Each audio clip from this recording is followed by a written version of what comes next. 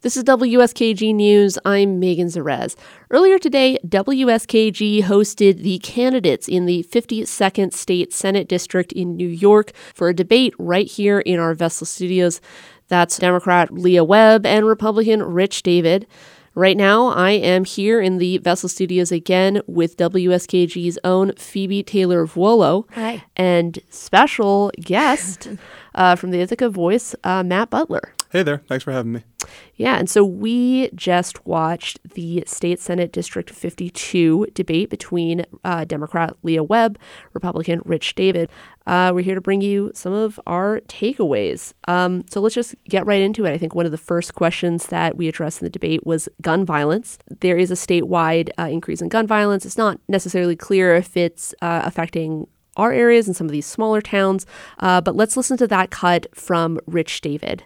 Several of the reasons why have to do with the bail reform and cashless bail that's been passed recently by the New York State Legislature. If you look at some of the larger cities, you see a significant number or increases in gun violence. Yeah, I think we should emphasize that those larger cities are the places where you might see a rise in the violent crime rate recently. But in Tompkins County and Ithaca, at least, and maybe even the extent of upstate New York, it's far less clear. I know Tompkins County District Attorney Matt Van Houten said as recently as April of this year that cashless bail reform hadn't really had that much of a tangible impact on increasing violent crime in Ithaca.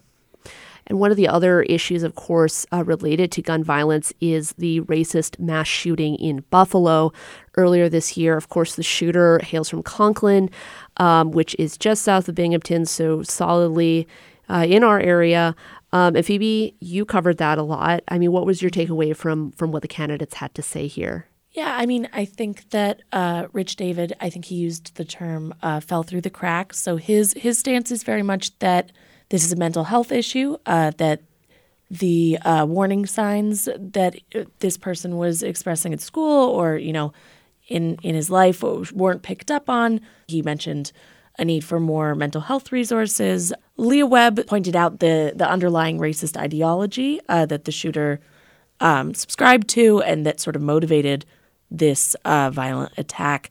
Let's hear a cut from her.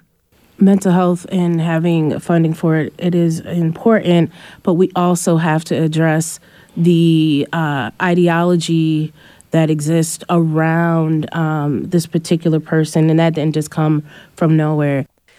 Let's move on to homelessness. Matt has been covering a lot of that, especially in Ithaca. Matt, what was your takeaways from what the two candidates had to say here? Well, in Ithaca particularly, officials talk constantly about sort of meeting that homeless population where they are, sort of in the middle, particularly when it comes to the homeless encampment called the Jungle in Ithaca. But there's always little clarity about what the extent of that can be and how it intersects with actually policing that population and enforcing laws on them. So I thought it was interesting that neither of them really directly addressed where they think that line is. For housing more generally, I think both of them had a similar approach. They have a similar approach that they took when they were both in Binghamton's city government. Both want to foster more affordable housing. There were a couple of slight differences. Phoebe, do you want to talk a little bit about those? They pretty much fell along the same lines. Webb talked about expanding Section 8, but I would say that for the most part, what each of them did was sort of talk track record. Rich David talked about his 2 terms as mayor, money he's gotten allocated to different projects to do with homelessness or affordable housing. Leah Webb talked about her time on the city council, like you said, and also she referenced her work community organizing. We're still sort of missing some of the meat, that policy substance that, it's hard. It's a tricky issue. I think that they can both agree that they want affordable housing, that it's a huge issue here. The question really is how are you going to get that done? And a huge part of that problem, or, not necessarily a problem, but there is all 3 of the cities in this district have large universities. Binghamton's got BU, BCC. Ithaca, of course, has Ithaca College, Cornell. Cortland's got SUNY Cortland. All of these major municipalities, they're kind of dealing with this relationship between the college and themselves, and that can definitely place a strain on the housing market.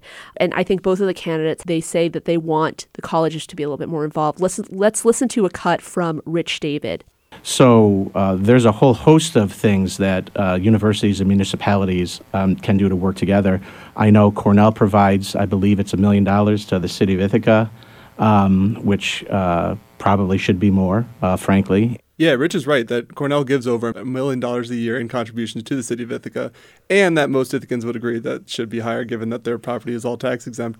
But neither really hit about how they could get more money out of the schools. They both sort of talked about the back-end housing needs. Webb talked about using a zoning approach to defend student housing creep, while David focused on new development with local builders and nonprofits. Right. And just to wrap us up a little bit here, in their closing statements, both candidates sort of came back to this mainstream Democrat, mainstream Republican platform.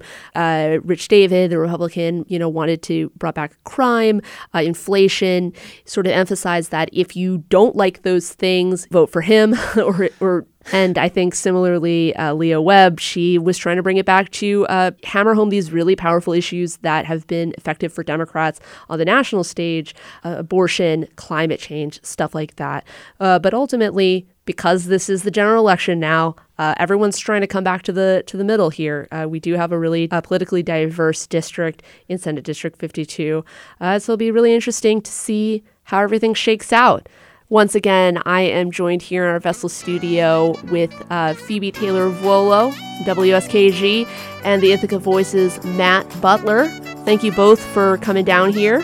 Thanks for having me. Thanks for having us.